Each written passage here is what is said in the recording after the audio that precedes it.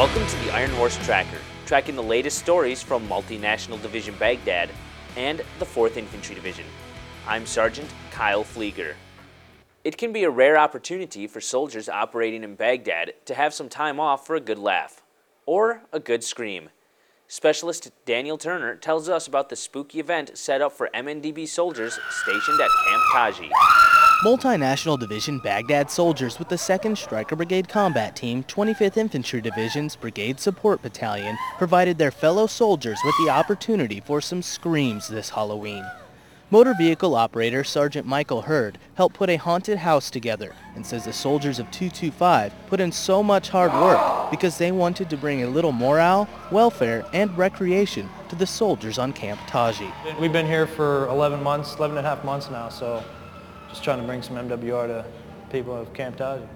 Staff Sgt. Kendra Arling with the 3rd Infantry Division says one of the things she's looking for is to see how creative the soldiers got with limited supplies. I'm here with some co-workers, trying to get into the Halloween spirit, basically, and hoping to get scared. Overall, the soldiers who experienced this haunted house say they were impressed with how great a job the 225 soldiers did. Reporting for the 2nd Stryker Brigade Combat Team, 25th Infantry Division, MND-B, I'm Specialist Daniel Turner, Camp Taji, Iraq. Staff Sgt. Vin Stevens tells us how a good supply system keeps MND-B moving smoothly.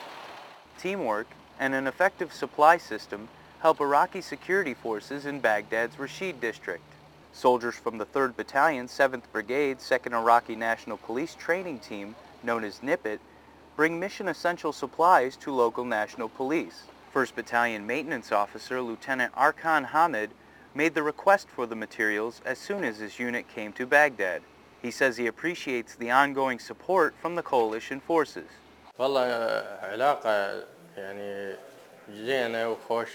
We have a good relationship with the U.S. forces. We came to Baghdad recently for a mission and had a shortage in equipment and logistical supplies. We requested help from the U.S. forces and they met our needs quickly.